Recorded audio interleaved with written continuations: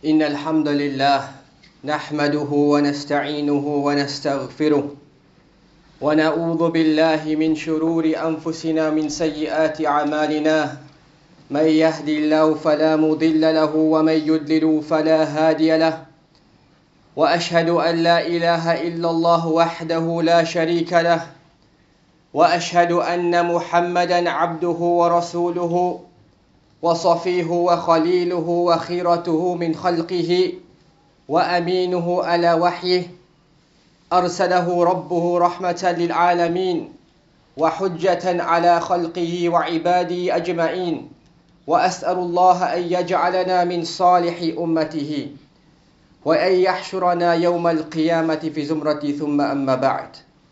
أولا يا عباد الله أوصيكم ونفسي بتقوى الله فقد فاز المتقون.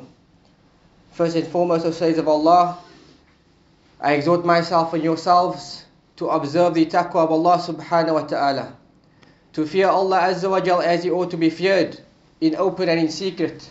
For indeed those who fear Allah azza wa jal as He ought to be feared, they attain His pleasure and they attain His Jannah. As for proceeds, I begin today's khutbah with a question which I'd like to pose to myself and to yourselves. It's the year 2123, 100 years from now, and you were buried a long time ago. People don't care about the home you used to live in, nor do they care about the car you used to drive, and they don't care about the fortunes which you have left behind. What they care about is the positive trace you have left behind, the trace of a'malus salihat, the trace of good deeds, the trace of knowledge, and the trace of good character that they are benefiting from right now. In the hadith reported in Sahih Muslim, on the authority of Abu Hurairah radiyallahu ta'ala anhu, أن رسول الله صلى الله عليه وسلم قال: إذا مات الإنسان انقطع عمله إلا من ثلاثة، إلا من صدقة جارية أو علم ينتفع به أو ولد صالح يدعو له. In the hadith reported in Sahih Muslim, the Prophet ﷺ said, when the son of Adam passes on, or when al-insan passes on, all of his deeds comes to an end. All of his deeds is severed. All of his deed is cut off, except from three angles. The first of it being sadaqatun jariyah, a perpetual charity. Secondly, ilmun yuntafa'u bihi, knowledge which is benefited from. Or thirdly, the dua of a righteous child, which makes dua for this parent. And this hadith, it teaches us the importance of leaving behind an Islamic legacy. Everyone is concerned about their legacy, and they want to leave behind the legacy. But what type of legacy do we want to leave behind? How many of our goals and aspirations align with these three matters? Ultimately, ibadallah, this is what it comes down to. Muslim reports in the hadith of Anas ibn Malik that he said that the Prophet ﷺ said, يَتْبَأُ الْمَيِّتَ ثَلَاثَةٌ فَيَرْجِعُ اثْنَانِ وَيَبْقَى وَاحِدٌ يَتْبَأُ أَهْلُهُ وَمَالُهُ وَعَمَلُهُ فَيَرْجِعُ أَهْلُ وَمَالُهُ وَيَبْقَى عَمَلُهُ. That Anas ibn Malik reported that the Prophet ﷺ said, three things follow the mayyit. Three things follow the deceased person. What follows him is his family, his wealth, and his deeds. Two things return and one thing remains. His family and his wealth returns, and the only thing which remains is his deeds. In this great hadith of the Prophet sallallahu alaihi wasallam, he teaches us that our deeds is severed and cut off with our demise. And the one whose deeds have been cut off is the one who has moved on to the next abode. He has moved from Darul Amal. He has moved from the abode of action to the abode of account and hisab. For this reason, our lives, O servants of Allah, it is a valuable opportunity for us to achieve the pleasure of Allah Azza wa Jal and to increase in righteous deeds. And it is an opportunity for us to rectify our shortcomings and return to Allah Azza wa Jal in repentance. إنك أيها الإنسان الآن في دار يتمناها الأموات لكي يعملوا صالحا. O servants of Allah, we are currently in existence which the dead wish they were in, so that they could do a single good deed. وَمَا مِن مَيِّتٍ يَمُوتُ إِلَّا وَقَدْ نَدِمْ. And there's not a single person who has passed on except that they have regrets. If they were from the people of Ihsan, then this is in their favor, but they will still wish to do more good deeds. And if they were the people of Sayyi'at, the people of sin and transgression, they wish to return so that they could repent to Allah subhanahu wa ta'ala. It has been narrated that some of the Salihin were seen in dreams, and they said, نحن أيها الأموات نعلم ولا نستطيع أن نعمل. And they addressed the people who are alive. And they said, we, the dead people, we know, but we cannot do any actions.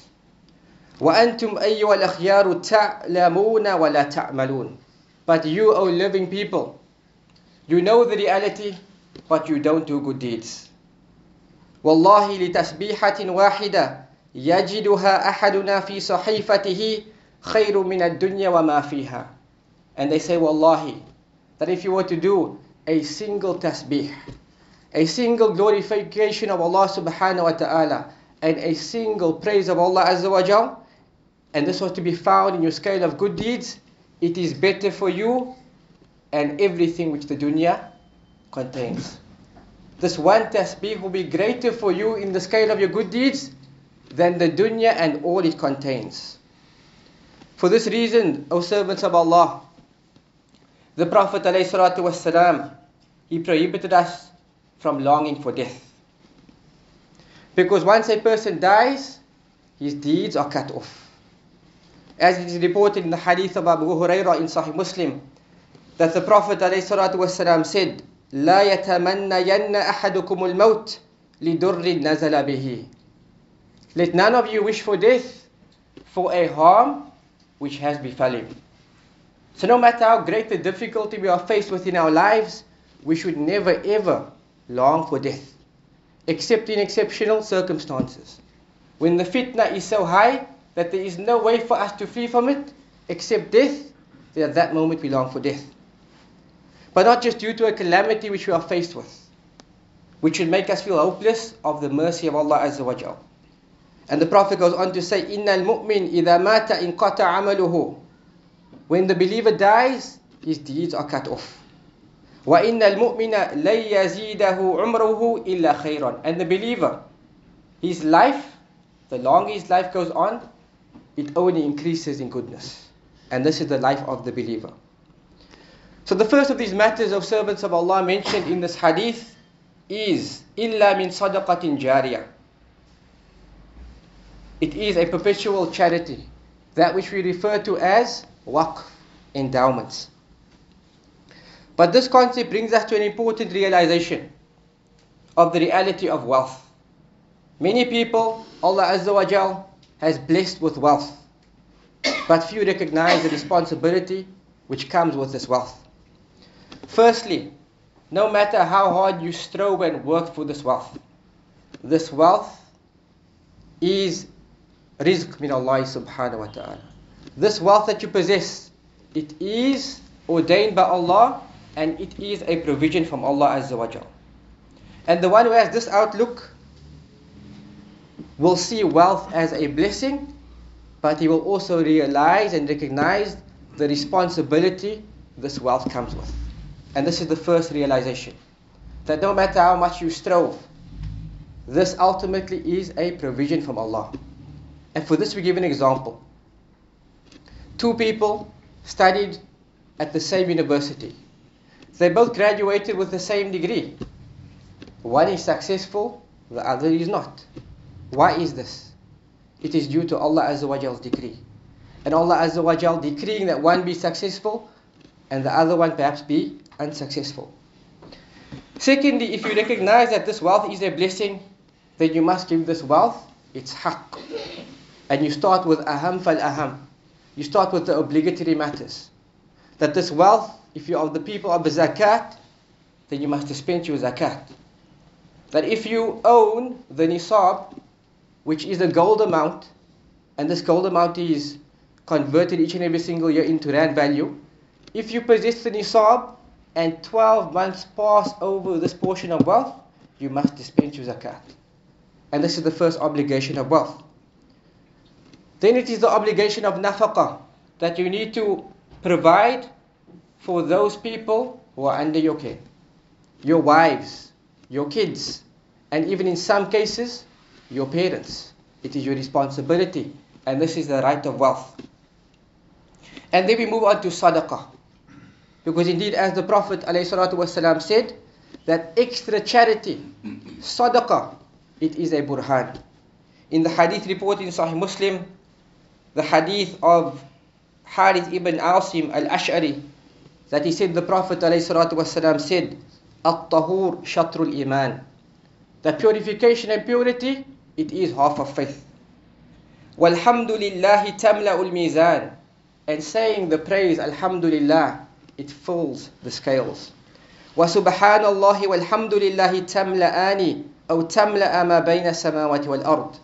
And saying Subhanallah walhamdulillah, it fills that which is between the heavens and the earths. Was salatu nur. And the prayer, it is a light. Was sadaqatu burhan. And charity, it is a proof of your faith. That if you're from amongst the people who give charity, this is a sign that you possess iman. So do we see wealth as a means only for the betterment of ourselves? That this is the wealth which Allah Azza wa Jalla has granted me. I uplift myself, I uplift my family, I better our lives. Or do we see wealth as a responsibility which Allah Azza wa Jalla has given us, and this responsibility extends to others? We look at the lives of the Sahaba and how they dealt with wealth. When Umar ibn Khattab was given a piece of land after they conquered Khaybar, what was the first thing Umar did? Did he rejoice? Was he happy with this blessing? He went to the Prophet ﷺ saying, I've got a piece of land better than that which I have ever received. So what do you advise me regarding it? The Prophet ﷺ said, if you wish, you can keep it as an endowment to be used for charitable purposes. In shi'ta, habista aslaha wa tasaddaqta biha. If you wish, you can keep it in your ownership as an endowment to be used for charitable purposes. And so Umar ibn al-Khattab, he gave this land in charity as an endowment, not to be bequeathed, and the benefit of this land would be used for the poor, the kinsmen, the emancipation of slaves, and those who strove in jihad. And this is how the Sahaba saw wealth. They saw wealth as an opportunity to earn the pleasure of Allah subhanahu wa ta'ala and to increase their rank in the akhirah. So what comes under the concept of endowments and waqf, it is building masajid. That if you contribute towards the building of a masjid, firstly Allah Azza wa Jal builds for you a house in Jannah. The hadith says, whomsoever man bana lillahi masjidan bana Allahu lahu baytan fil Jannah. Whomsoever builds a house for the sake of Allah Azza wa Jal, Allah Azza wa Jal builds a house for this person in Jannah. Secondly, establishing water wells, which is one of the best of charities. To give people drink, and this drink is water, it is the best of charities. As well as planting trees, so that people benefit from its produce and they benefit from its shade. This is the legacy we need to leave behind in terms of our wealth. That we leave behind wealth which benefits people not just materially, but it benefits them with regards to their religion, and it benefits us in the akhirah. The second matter mentioned in this hadith that causes us to be remembered after our demise in a good light, it is as the Prophet ﷺ said, ilmun yuntafa'u bihi. It is knowledge which is benefited from.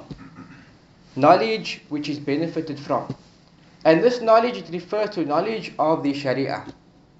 And it pertains to knowledge which is derived from the Quran and the Sunnah. So one must strive with regards to acquiring the correct knowledge firstly. Because this in and of itself, it is a struggle, it is a jihad. Once you acquire the correct knowledge, you must strive against yourself to implement this knowledge. And only once you do this, does this knowledge become beneficial knowledge. Knowledge is not just having knowledge of Qala Allah wa Qala Rasul and being able to quote this hadith verbatim and this ayah verbatim. But knowledge is bringing these statements of Allah Azza wa Jalla and His Messenger alive in our lives. The third level of knowledge is, once you practice, you must then call others towards this knowledge. Because this is the right of knowledge. That you strive against yourself to call others towards this knowledge. And then finally, you have patience upon calling others towards this knowledge and the affliction that you will meet. And if you do this, you'll be considered to be of the learned scholars. As Allah Azza wa Jalla says, إِنَّمَا يَخْشَى اللَّهَ مِنْ عِبَادِي الْعُلَمَاءِ. That indeed those who have the khashya of Allah Azza wa Jalla, they are truly the learned ones. So that doesn't necessarily mean you have to go through a course of study and be considered by the people to be an alim, but this means you practice upon the knowledge which you possess. And so knowledge is that matter that causes us to be remembered after our demise in a good light. For we look at the lives of the scholars, the lives of the Salafus Salih, at the head of them, the Sahaba, the Tabi'een, and the generation which succeeded them. They have passed on many years ago, centuries ago, but their legacy still remains. And their good mention still remains. As Ali ibn Abi Talib said, radiyallahu ta'ala anhu, فَعِشْ بِإِلْمٍ وَلَا تَبْغِي لَهُ بَدَلًا النَّاسُ مَوْتًا وَأَهْلُ الْإِلْمِ أَحْيَا. He said, live for knowledge and seek no compensation for it. النَّاسُ مَوْتًا وَأَهْلُ الْإِلْمِ أَحْيَا.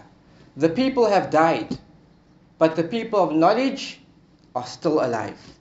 The people of knowledge have also passed on, but their good mention remains behind. To such an extent that when we hear their names today, we say, Rahimahumullah. We make tarahum upon them. We seek mercy for them. And we ask Allah Azza wa Jalla to forgive them. And this is because of the legacy of knowledge. This is due to the legacy of knowledge. The Prophet ﷺ says, من دعا إلى هدى كان له من الأجر مثل أجور من تبعه لا ينقص ذلك من أجورهم شيئا. That whosoever calls towards a form of guidance, كان له من الأجر مثل أجور من تبعه. He will have a share in the reward, the like of that of the one who practices upon it. لا ينقص ذلك من أجورهم شيئا. And this will not decrease their reward, the ones who practice upon it, in the least. And this is the positive effect of knowledge. أقول هذا القول وأستغفر الله لي ولكم من كل ذنب فاستغفروا إنه هو الغفور الرحيم.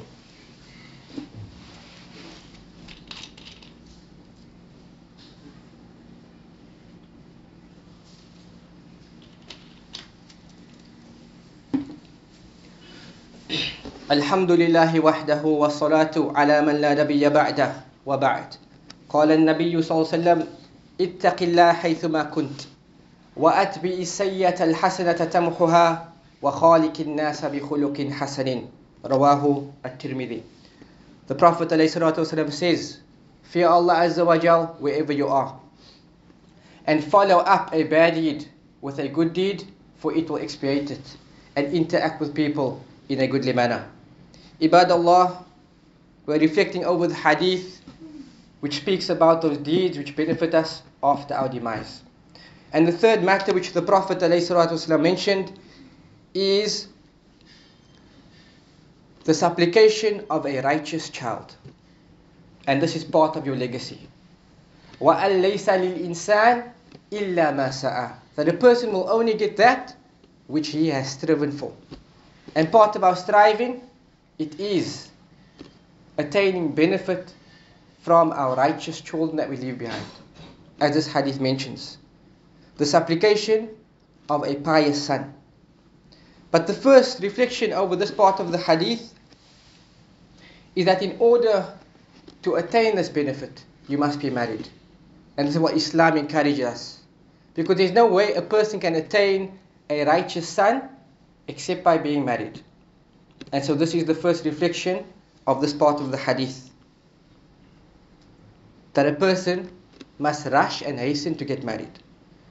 Secondly, that this hadith, it establishes for us actions which benefit the dead after their demise. And amongst it is the supplication of a righteous child. And this matter is something which is agreed upon. That all scholars agree that that which benefits the dead after their demise, it is the dua of a righteous son. And this is supported by the statement of Allah subhanahu wa ta'ala in Surah Al-Isra verse 24, where Allah Azza wa Jal says, وَقُلْ رَبِّ ارْحَمْهُمَا كَمَا رَبَّيَانِي صَغِيرًا. That, O my Rabb, have mercy upon my parents as they nurtured me when I was little. And so the Mufassiri mentioned with regard to this ayah, إِنَّ الدُّعَاءَ لِلْوَالِدَيْنِ مُسْتَجَابٌ لِأَنَّ اللَّهَ أُذِنَ فِيهِ. They say that definitely from the du'as which is accepted, it is the dua of a righteous child which he makes for the parents after their demise. And this is the legacy that you leave behind. That your children will not just remember you for the reason that you have profited them in the dunya, but they will remember you after your demise by making dua for you. That whilst you are in your grave, you will see the effects of this dua. And this legacy, the ulama says, it continues. If you were a son who remembered your parents in your dua whilst they were alive and after their death, then Allah Azza wa Jal will cause you to have kids who will remember you after your death. And this is the reality of righteous offspring. O servants of Allah, many people have passed on.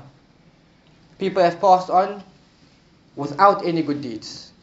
And many people have passed on and left behind a legacy of good deeds. And some people are in their graves and they are still benefiting from the deeds which they have left behind. And so we must not have false hope with regards to these matters, but we need to take action. And we need to ensure that we are from amongst those who leave behind a positive legacy which benefits us after our demise, as this hadith teaches us. وهذا وصلوا رحمكم الله على خير البرية وأزكى البشرية صاحب الحوض والشفاعة